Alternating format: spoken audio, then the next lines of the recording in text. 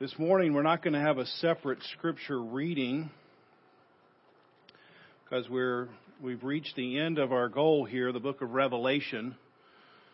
So if you don't have a Bible, please pick up the one that's in a chair in front of you, and you can turn to the very end. If you're not familiar with the Bible, just go to the very back. It's the last letter written, and it's the book of Revelation. It's not Revelations, because it's a revelation about a person. That's the person of Jesus Christ. And so many of you started the journey as we started in September. You remember with Genesis 1:1.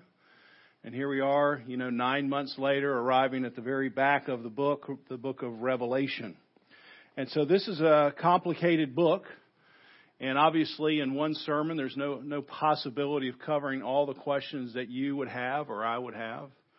But I'll do my best to sort of thumb through the book and pick out some highlights. But let's pray together before we do that. Lord, we're here trying to see something that's marvelous, wonderful, exciting, terrifying, sobering. And John's just trying to describe something that's indescribable, which is you, and then the end of this timeline. So would you help us see what you want us to see here this morning? We pray in Jesus' name. Amen. I first learned the word Coda, C-O-D-A, by going to my daughter's ballet performances. Because at the end of all the performances, there was something called a coda. Now, that word's used in a couple of different ways, but particularly in terms of ballet, it's a finale. It's the last sort of performance on the stage. And what would happen is there would be an increase in intensity and an increase in activity. And quite often, the people who started out on the stage were joined by other performers. So past performers would all come out. So you'd have all the dancers sort of on the stage at one time, and they're all dancing in their different costumes. And it comes to this crashing in. It brings this whole performance to one final conclusion. And so when we get to the book of Revelation, it feels like a coda. It feels like everybody's on the stage now at the last time. In fact, you can't possibly read the book of Revelation without knowing the 65 books that come before, because you have all these images, all these words, all these past performers, so to speak, get out on the stage. And as we look at the stage together this morning, you're going to be looking at this person, and I'm going to be looking at this person, and there's too many people on the stage. So I'm just crying out to you this morning, Coda. So every once in a while, I'm just going to say Coda. I'm just going to say, there's lots of things on the stage here, and I'm going to pick out one or two, and you may go, well, what about that one? And that'll just be great for you to study, and you find out why this got said or why this character came out on stage. It's endlessly enjoyable to study the book of Revelation. The quote that's on the front of your bulletin from Northrop Frye is where I'm getting the title to the sermon. He says this: the more one studies the book of Revelation, the more one feels that it was deliberately composed as a coda to the whole canon. I just love that phrase. So here's the coda to the whole canon. Here's the last performance where everybody gets on stage. It's the final performance on the timeline of this human history. It's not the final performance of all of human history, because that's going to continue on. It's just this timeline is going to come to one final end. And it definitely has an increase of intensity and an increase of activity. And so I want to look at this and just offer some explanation, some encouragement, and then some wonder. And so this is the kind of sermon that it's not a lean back sermon. It's a lean forward sermon. There's a lot of information here, and you'll have to be engaged, and it'll really be helpful for you to be looking at the text as we point out different pieces of this coda. The first thing I want to do is just look at chapter 1, verse 9.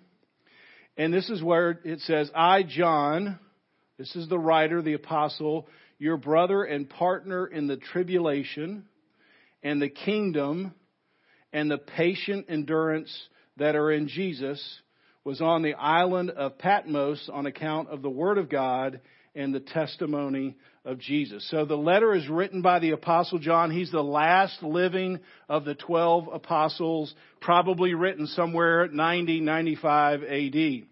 And John had firsthand experience with persecution. He lived in the reign of the Roman emperor, a guy named Domitian. And Domitian, very hostile to Christianity.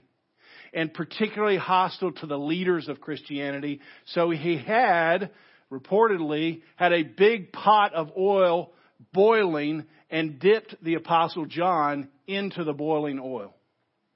Just slowly dipping him, hoping that everybody would see this is what happens to people who trust in Christ.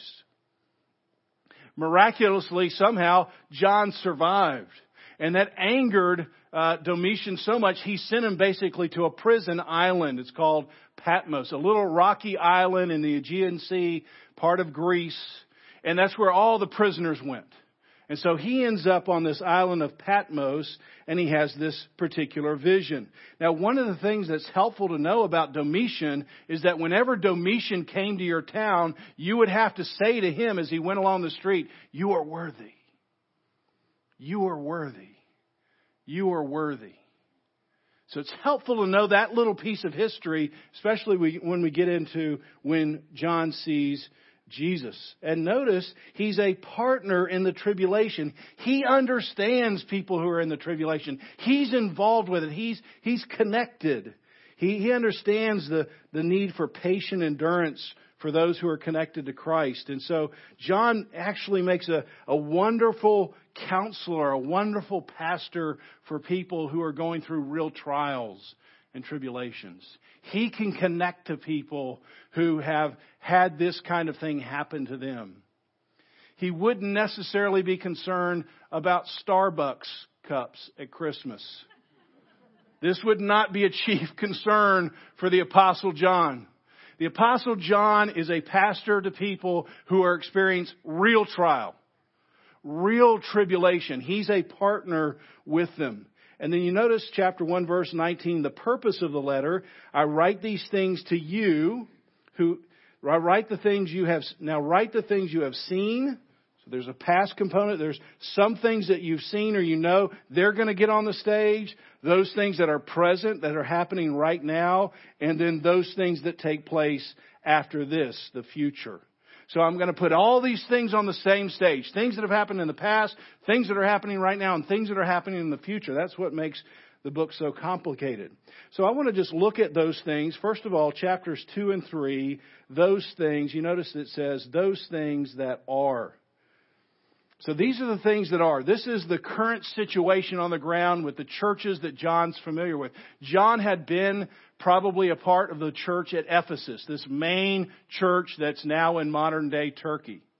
And it's the church that Paul established. It's the church that Apollos went to. It's a church that Timothy was a pastor of. And John had been connected to that particular church. And around that church of Ephesus, in an actual mail route, are several other churches.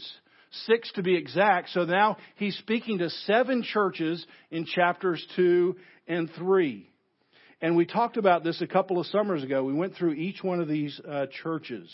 And the mail route starts in Ephesus like the mother church and then spins around sort of in a clock-like ways to the last church in Laodicea. Now, we don't have time to read through this, but what you would find out is 5 of these 7 churches are already in need of reformation.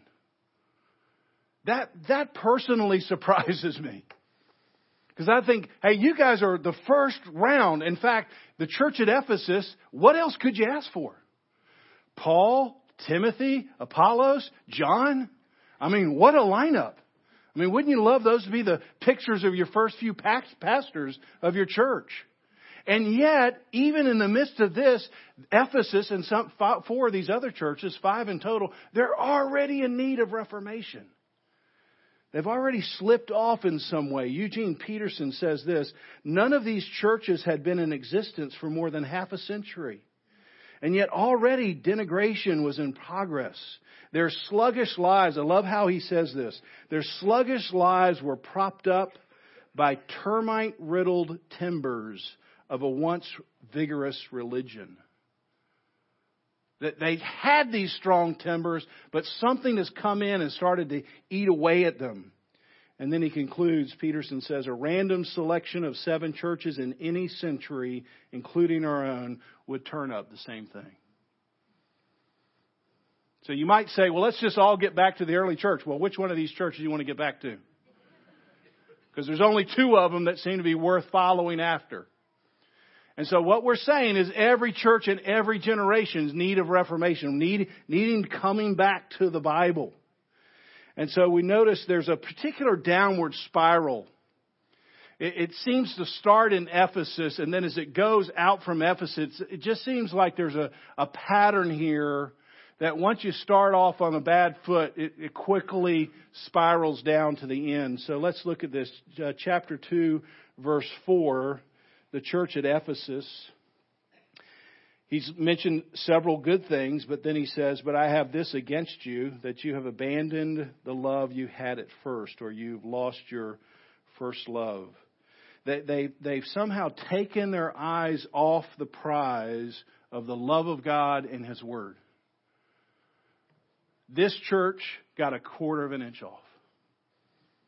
They had a lot of good things going for them, but Jesus, you can see if you have a red letter edition of the Bible, Jesus is coming in and saying, you've got a lot of great things. I want to affirm that, but you're a quarter of an inch off on the love of God and the love for His Word. And if you continue down this path, it's not going to be good for you. So let's bring back that first panel and put it back in the spot so everybody can move in the right direction. Then the second church, the church at Thyatira, chapter 2, verse 20. Again, thinking of a downward spiral. But I have this against you. You do have some good things. But I have this against you. You tolerated that woman Jezebel, who calls herself a prophetess and is teaching and seducing my servants. So you've allowed false teaching in, and the false teaching has led to the practice of sexual immorality and eating food sacrificed to idols. So it's as if Jesus is saying to Ephesus, you got a quarter of an inch off. And if you don't correct that, here's what's going to happen. You're going to eventually have false prophets come in, and the very first thing that's going to happen is that the church is going to accept sexual immorality in the church as normal. Now, this could be written today. It's just, I wish I had time just to think about when you get away from God, how somehow that affects your sexual nature. Genesis chapter 1, what's the first thing they do? Start hiding themselves. Romans chapter 1, what happens when God gives them over? It gives them over to sexual immorality. Revelation here, chapter 2. Coda. Too many things to talk about. I want to stop and say, oh, let's look at this. But you see what's happening. A pattern is happening. I've gotten away from the Word of God. And when I get away from the Word of God, something happens about my sexual identity or understanding of sexuality. And I get off on that too. I move away in that way. And so Jesus is making an assessment. Come back, church at Thyatira. Well, then we have another turn, a downward turn. Sardis, chapter 3, verse 1. I know your works. This is the end of verse 1. You have a reputation of being alive, but you're dead. Wake up. Strengthen what remains and is about to die. So here's the next downward step. You have a reputation, but your reputation doesn't match the reality. People from the outside can see you as a church and say, well, they have a reputation of being a good church. But Jesus comes to the inside and says, but you're dead. You have a body, but you have a body that doesn't have a heart. And so you need to wake up. You're just about, you're like the patient that's on life support. You've got a couple of good things, but you move from a quarter of an inch off to false teaching and sexual immorality, and now you have this reputation of being alive, but really you're dead, and I'm trying to give you this one last, blast to wake you up. And finally, sort of rock bottom, Laodicea, chapter 3, verse 17. For you say, this is the church speaking, you say, well, I'm rich. I have prospered. I don't need anything. You don't realize that you are wretched, pitiable, poor, blind, and naked. So rock bottom is I'm rich, whether that's in wealth or education or comfort.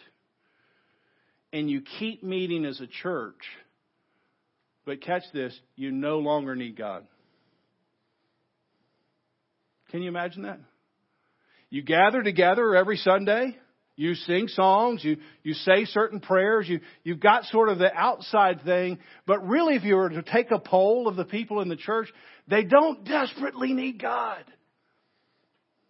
I mean, it's nice if He shows up or whatever, but we're not there because we desperately need God. This is rock bottom. They've now, they don't even realize the condition they're in because they look and they say while they come to church, you know what? I don't need God. But yet they continue to meet together, and Jesus' very sobering assessment, verse 16, to this church, I'm going to spit you out of my mouth. So it's this downward trajectory of these churches. You get a quarter of an inch off, and pretty soon you're just going to get spit out of the Lord's mouth. It's a sad downward spiral, but I want to infuse a moment of hope here. Chapter 3, verse 20. Jesus isn't giving up on His churches. Behold, very famous verse, behold, I'm standing at the door and I'm knocking.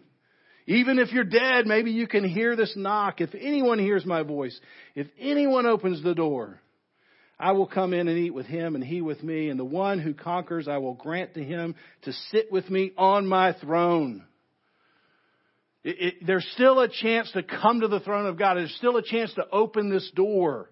He's not giving up on His people. And then this transitions to chapter 4 and 5, which basically is the throne room of God. In other words, Jesus is saying, if you open this door, this is what you're going to get to see. Chapter 4 and chapter 5. And it's this magnificent vision of worshiping God and worshiping Jesus.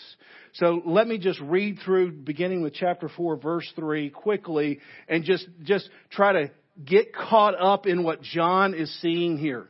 And He who sat there, this is God, He sits on this throne. He had the appearance of jasper and carnelian, this precious stone. And around the throne was a rainbow that had an appearance of emerald. And around the throne were 24 thrones. And seated on the thrones were 24 elders, clothed in white garments with crowns, golden crowns on their heads.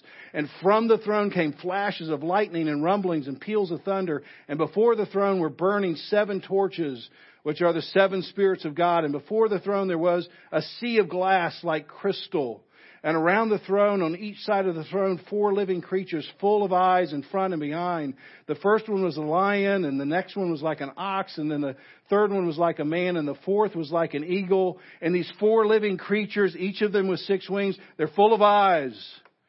And they're singing this, holy, holy is the Lord God Almighty, who was and is to come. And whenever the living creatures gave glory and honor and gave thanks to Him who is seated on the throne, that's God, who lives forever and ever, the 24 elders, then they fell down before Him.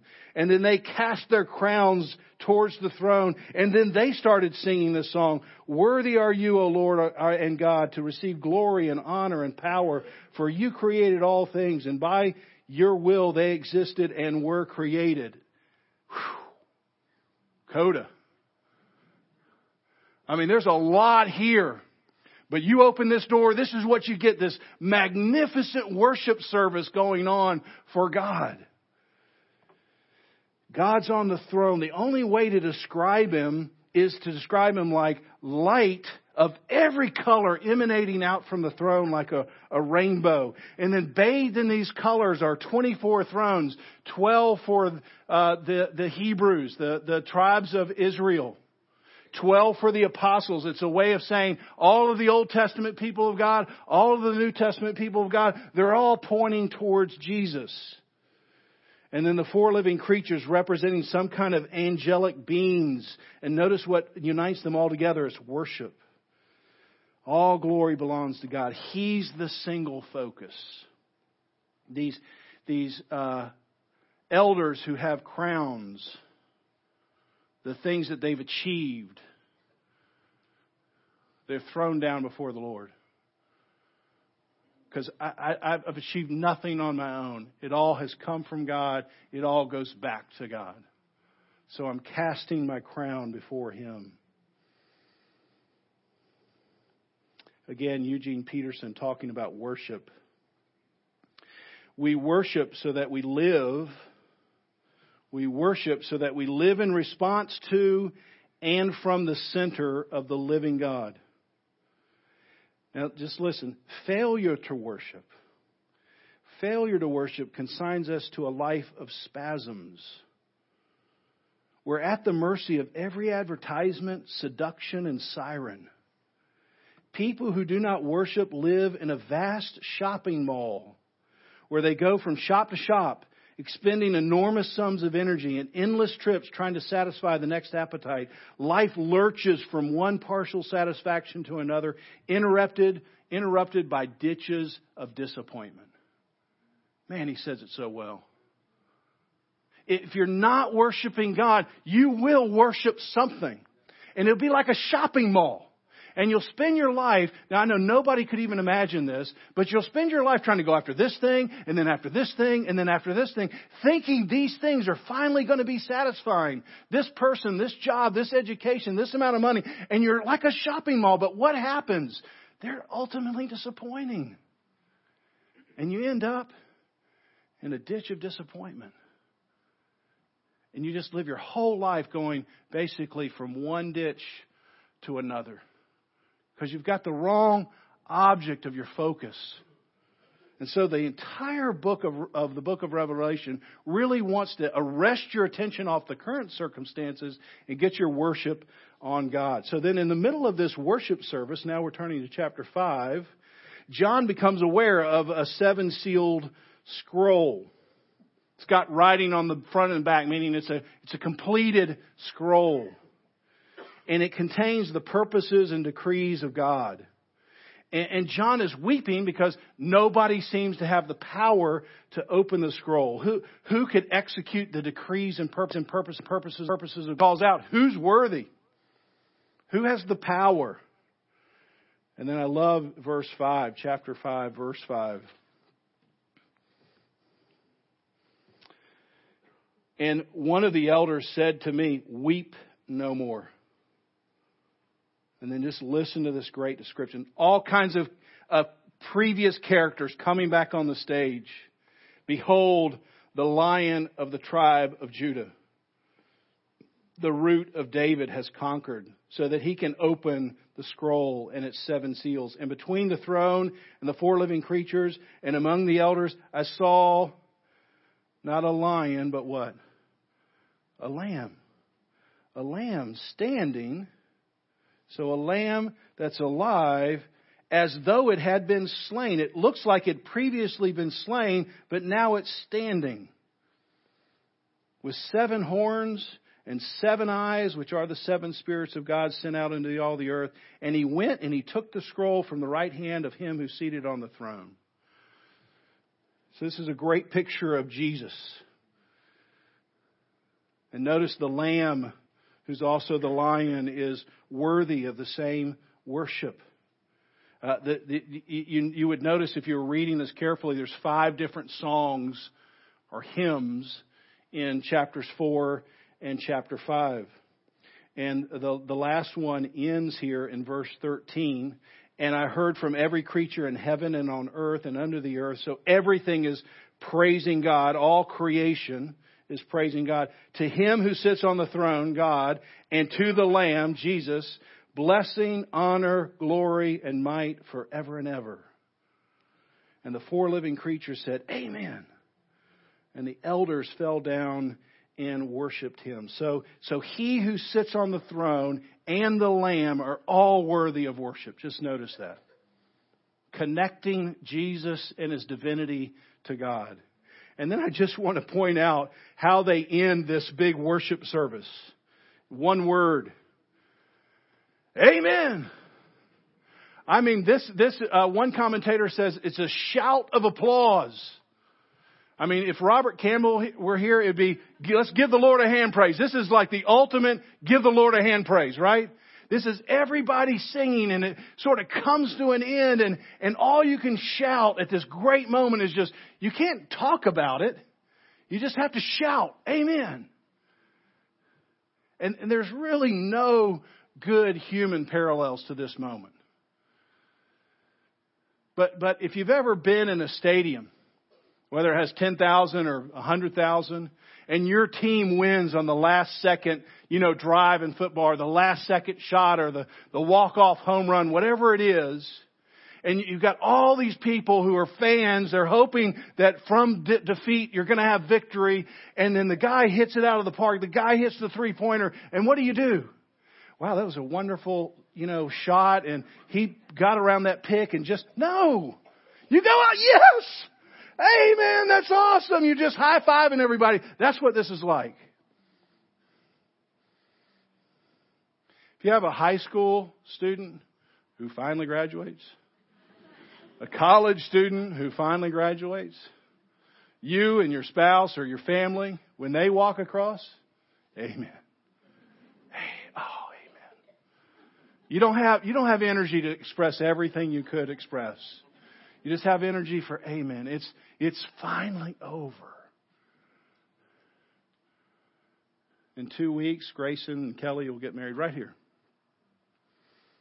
And I notice when the doors open and the bride comes down, Grayson never turns and looks at me.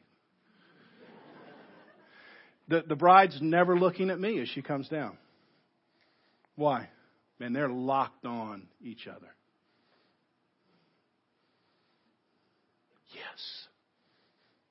Yes, this is right. This is what I've been waiting for. You're the one. That's as close as we can get to this moment. You're not going to have time. You're not going to have emotional capacity to say anything other than just amen. My question is, are you part of that chorus?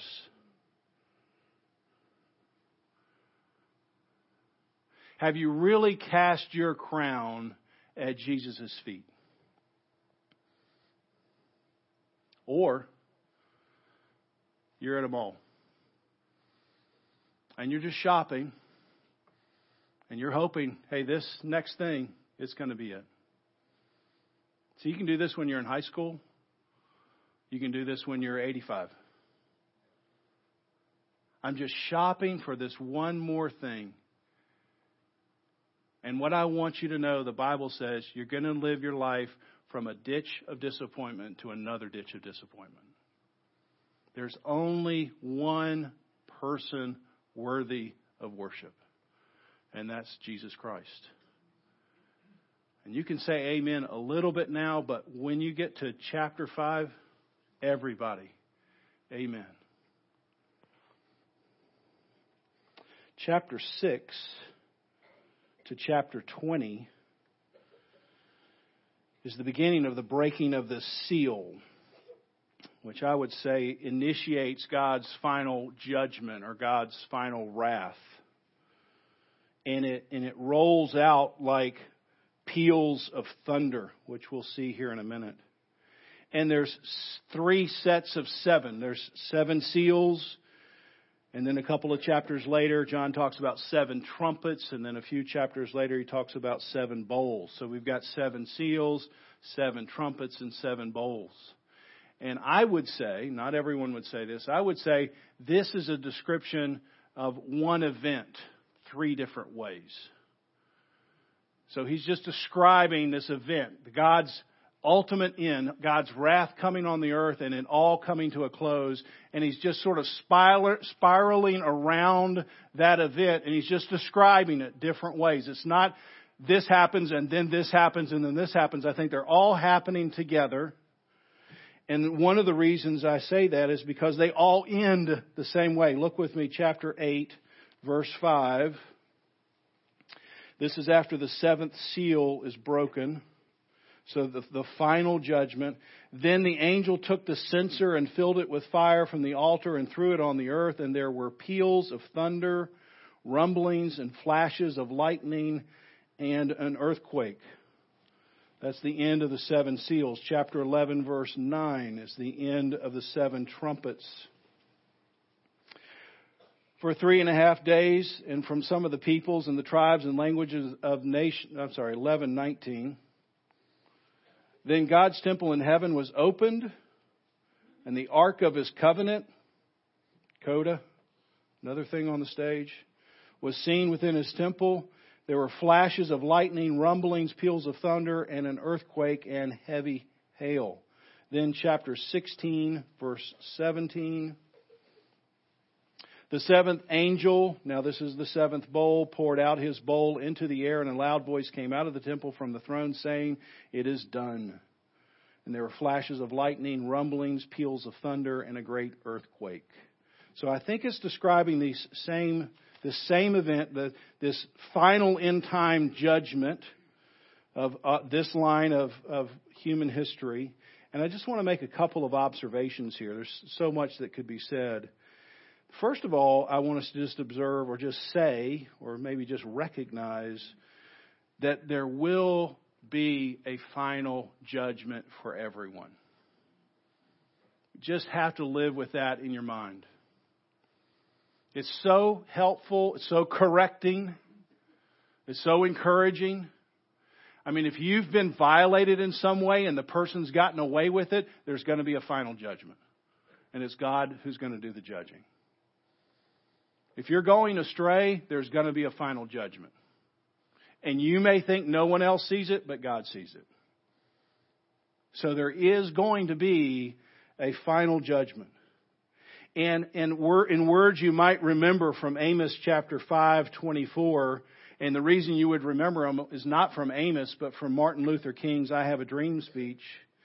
We will not be satisfied until justice rolls down like waters and righteousness like a mighty stream. So Martin Luther King sees as there's injustice, and he pulls from Amos, who also sees that there's injustice in his time. And he's saying, I'm not going to be satisfied until finally justice rolls down like waters. It thunders down like a mighty stream. And Revelation is that final thunder. That God's wrath is going to be poured out like a mighty stream. And it's a frightful description when it happens. Turn back with me to chapter 6, verse 12. When this is Jesus, opens the sixth seal, I looked, and behold, there was a great earthquake. And the sun became black as sackcloth, and the full moon became like blood, and the stars of the sky fell to the earth as a fig tree sheds its winter fruit when shaken by a gale. And the sky vanished like a scroll being rolled up.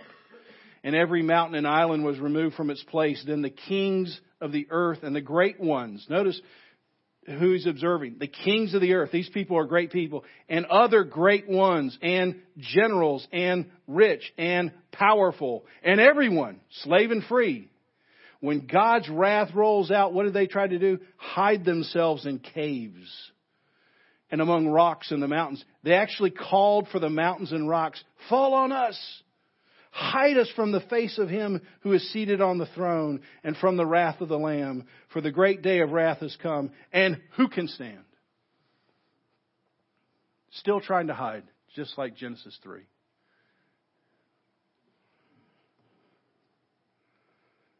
A final day will come. And it's a frightful description. And it has this question, can anyone stand? Who can stand? Answer, chapter 7, verse 9. When he opened the fifth seal, I saw, chapter 7, sorry. After this I looked, and behold, a great multitude. This is chapter 7, verse 9.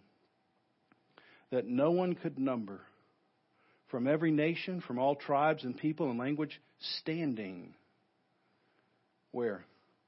Before the throne and before the Lamb, clothed in white robes with palm branches in their hands. So there are people who can stand in God's wrath. And who are those people? They're people who are facing the throne of God. Jesus is the ultimate Passover lamb. Death is coming. Not just physical death, but a final death, a final separation from God. But there is a way to escape that death, and that is for the Lamb to be slain and His blood like a door being over the doorpost of your life. So death passes over you. And so Jesus is the final Lamb, and everyone who's looking at that throne, they're saying, Amen. While destruction comes to everyone else. So there is a way to stand. And it's a sobering warning. Chapter 14, verse 9. Let's look at this together. To all those who are not facing the throne. Chapter 14, verse 9. And another angel, a third, following them, saying with a loud voice, if anyone worships the beasts, they're in the shopping mall. They're looking for other ways out or other ways of satisfaction and its image, and they receive the mark on their forehead or of his hand. He also will drink the wine of God's wrath, poured full strength into the cup of his anger, and he will be tormented with fire and sulfur in the presence of the holy angels and in the presence of the Lamb. And the smoke of their torment goes up forever and ever, and they have no rest, day or night, these worshipers of the beast and its image, and whoever receives the mark of his name. So I just want you to notice, everyone is a worshiper. Every human being was made to worship, and every human being does worship. It's just a matter of the object of your worship. It's not a matter of if you're worshiping, it's a matter of what you're worshiping. And so some are worshiping the Lamb, and some are worshiping the beast or the world or anything other than God. And if you're worshiping something other than God, then you will drink the full wrath of God. It's a sobering moment. I talked to a friend who believed in God. I think I may have told you this story.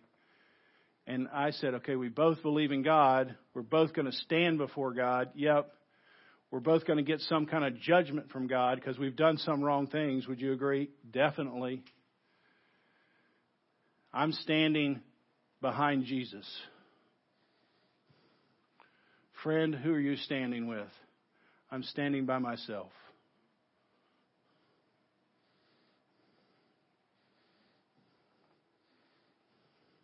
So my question, and the most important question anybody can be asked, is, who do you worship? The choices you make right now have eternal consequences. There's no reason to read the Bible and think there's another chance after this life. One day the sky will be rolled back like a scroll. And justice is going to come down like a mighty stream, like a waterfall. And my question is, when it comes and the deluge comes and it's all washed out and purified, are you still going to be standing? Or are you going to be washed away forever?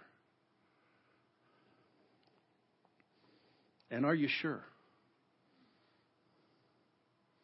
Or you just have your fingers crossed?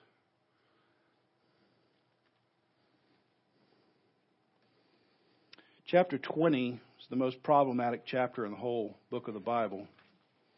And there are a lot of problematic chapters in the book of the Bible. And I'm not in any way going to try to dissolve the tension here. I'm going to send you some resources and you can look on your own.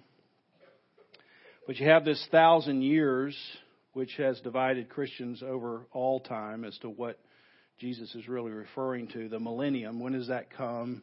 All that sort of thing. But what we can say, and we can say with great joy, is that Satan is finally defeated. No matter how that comes about, Genesis 3 is finally 15. This son who's going to be born of a woman finally destroys all of the power of the serpent or of the devil. And so what I want us to do now in the final moments is to look at chapter 21, 1 through 4. Then I saw a new heaven and a new earth, for the first heaven and the first earth had passed away, and the sea was no more. And I saw the holy city, the new Jerusalem, coming down out of heaven from God, prepared as a bride, adorned for her husband. And I heard a loud voice from the throne saying, Behold, the dwelling place of God is with man, and he will dwell with him, and they will be his people, and God himself will be with them as their God, and he will wipe away every tear from their eyes, and death shall be no more, and neither shall there be mourning or crying or any pain anymore. For the former things have passed away. And then verse 27. But nothing unclean will ever enter this city, nor anyone who does what is detestable or false, but only those who are written in the Lamb's book of life.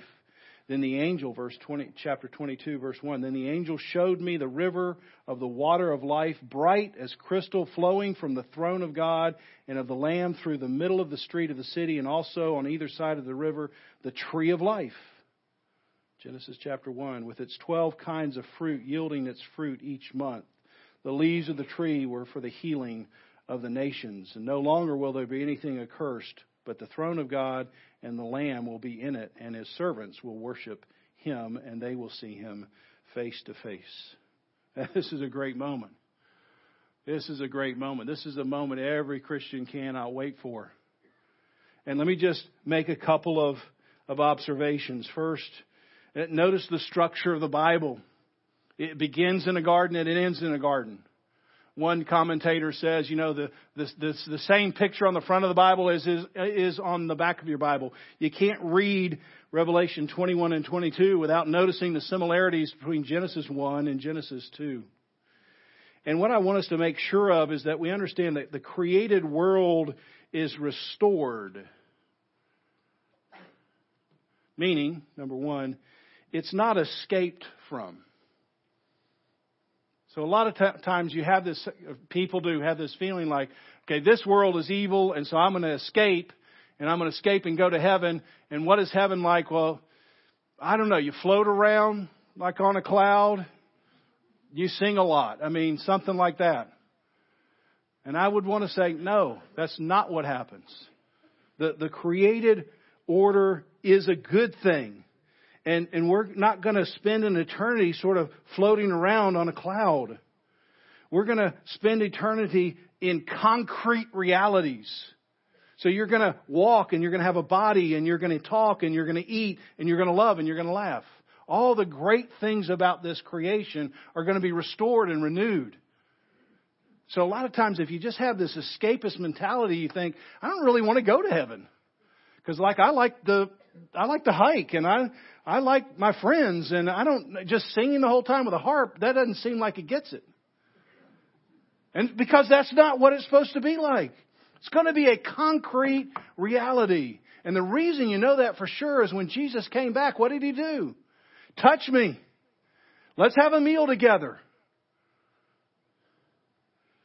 Secondly, creation is restored. It's not annihilated. I might say it this way. Creation is purified, not annihilated. 2 Peter chapter 3. Lots of people, when they read this, they think of annihilation. In the last days, scoffers will come. Where is this coming? Jesus promised. That's what they're going to say. Everything goes on as it has been from the beginning of creation, but they deliberately forget that long ago, by God's word, the heavens existed and the earth was formed out of water and by water. And these waters of the world at that time turned out to be a deluge and destroyed the earth. That's Noah. So waters came and destroyed the earth. By the same word, the present heavens and earth are reserved for fire, being kept for the day of judgment and destruction of ungodly men. So a lot of times people say, well, this world's just going to be burned up. So it's going to be like annihilated. And I would say, I don't think that's the best way to think of fire. And the reason I don't think of that is the best way is because when waters came, did it destroy the earth? Well, no, not exactly. It better to say it purified the earth. And when this fire comes, it's like the fire of the refiner's fire. I'm going to burn up all that is ungodly, not all that is. And so the second creation is going to be a purified version of this world. And note, you've just remembered from Revelation 21:27, nothing unclean will ever enter into it. So it's going to be different than the garden because something unclean did enter into the garden.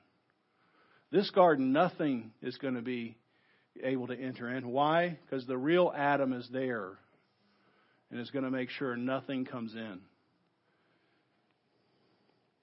Also, Romans 8, the creation waits. What does it wait? It waits in eager expectation for the sons of God to be revealed. For the creation was subjected to frustration. But one day the creation itself will be liberated from its bondage to decay. See, when Adam fell, all of creation fell, and they're waiting for the sons of God to come back, and then the creation can sort of break through its bonds, and it can enjoy the glorious freedom of the children of God. So the creation is a good thing. It will be restored. And now there are going to be some similarities and dissimilarities. I can think of some dissimilarities I would like with my new body. But it's going to be a concrete reality. You're going to be able to shake my hand. We're going to be able to sit together and have a meal together in heaven. And whatever great thing you like about this earth, it's going to be 10 times greater, 1,000,000 times greater. And it's going to go on and on without any concern of sin entering in. One correction, and then I'll come to a close here. Chapter 21, verse 4. When does God wipe away every tear? When will there be no more death, mourning, crying, or pain? The answer, when the new heavens and the new earth come. And the reason I'm pointing this out is frequently you hear, and it usually comes from people who are trapped in the health and wealth crowd, and they'll say something like this: the kingdom of God has broken into this world when Jesus came. That's true. Therefore, if you're a child of the King, you should be experiencing all the joys of the kingdom now. That's untrue. Yes, the kingdom of God in the person of Jesus Christ has broken into a new way. But there still is pain. There still is mourning. There still is crying. Why do we know that? John himself is experiencing all these things. And I would say this, at a minimum, people who say this is what theologians call, this is a big word, over-realized eschatology. So you want to throw that out at a dinner party next week. Over-realized. In other words, eschatology is the study of end times, and I think your eschatology is over-realized. You've brought it into this time, and it's not going to be brought into this time in the way you're saying. You're bringing all the future promises of God into the present. And I would say that's a poor reading of the Bible. And I just want to emphasize this because doesn't turn out just to be a poor reading of the Bible. It turns out to be cruel. If you have an over-realized eschatology, meaning you're a child of the King, you should have experienced all the kingdom right now, then you tell hurting people, believers who are in pain, that you shouldn't be experiencing this kind of pain. You shouldn't have this kind of cancer. Because you're a child of the King. You should have rule or dominion over those kinds of things. And when you tell that to that person and they don't become healed, what do they think? I'm not a child of the King. That is cruel. Even if it's not intended, if it's just misapplied theology, it's misapplied to the most hurting people. So the person who has cancer now thinks, maybe I'm not in the kingdom. And that is untrue. And I was told that personally about my mother who died of cancer. And it is cruel. So it needs a corrective. And it needs a corrective not by me. By Revelation 21, it's in the Bible. Instead, when someone's hurting, you say, let's pray because God can bring healing. But let's keep in mind that this earth isn't our final destination. So let's pray for healing and let's repeat these words from the Apostle Paul. No eye has seen, no ear has heard, no mind has conceived what God has prepared for those who love Him. That's where I'm going. And I will follow the Lamb wherever He goes until I get to that point. And the Lamb of God tells me anyone who wants to follow after me must take up his cross and follow me. Let me just conclude with a paragraph from The Last Battle. This is the last book in the Chronicles of Narnia. And Lewis, man, he just says some things so well. And here he's bringing his story to an end. And as he spoke, this is the Christ figure, the lion. As he spoke, Aslan no longer looked to them like a lion. But the things that began to happen after that were so great and beautiful, I can't write about them. And for us, this is the end of all stories. And we can most truly say they all lived happily ever after. But for them, it was only the beginning of the real story. All their life in this world, all their adventures in Narnia had only been the cover and the title page. Now at last they were beginning chapter 1 of the great story, which no one on earth has read, which goes on forever and ever, in which every chapter is better than the one before. Let's pray. Heavenly Father, there's just so much here. I'm just saying, Coda. So many actors on the stage, so many pieces of vocabulary, so many pictures. But there's a few real pictures we have to have in our mind. As believers who may well be facing real tribulation, and we know our brothers and sisters in Iraq and other places are facing that now. That we have a hope. We have a lion and a lamb. It's a sober warning for those who maybe are at the shopping mall. That this is a time to get out of that ditch of disappointment and cast all of their crowns, all of their hope on Jesus. Use this great last letter to speak truth into hearts and minds here today. I pray in Jesus' name. Amen.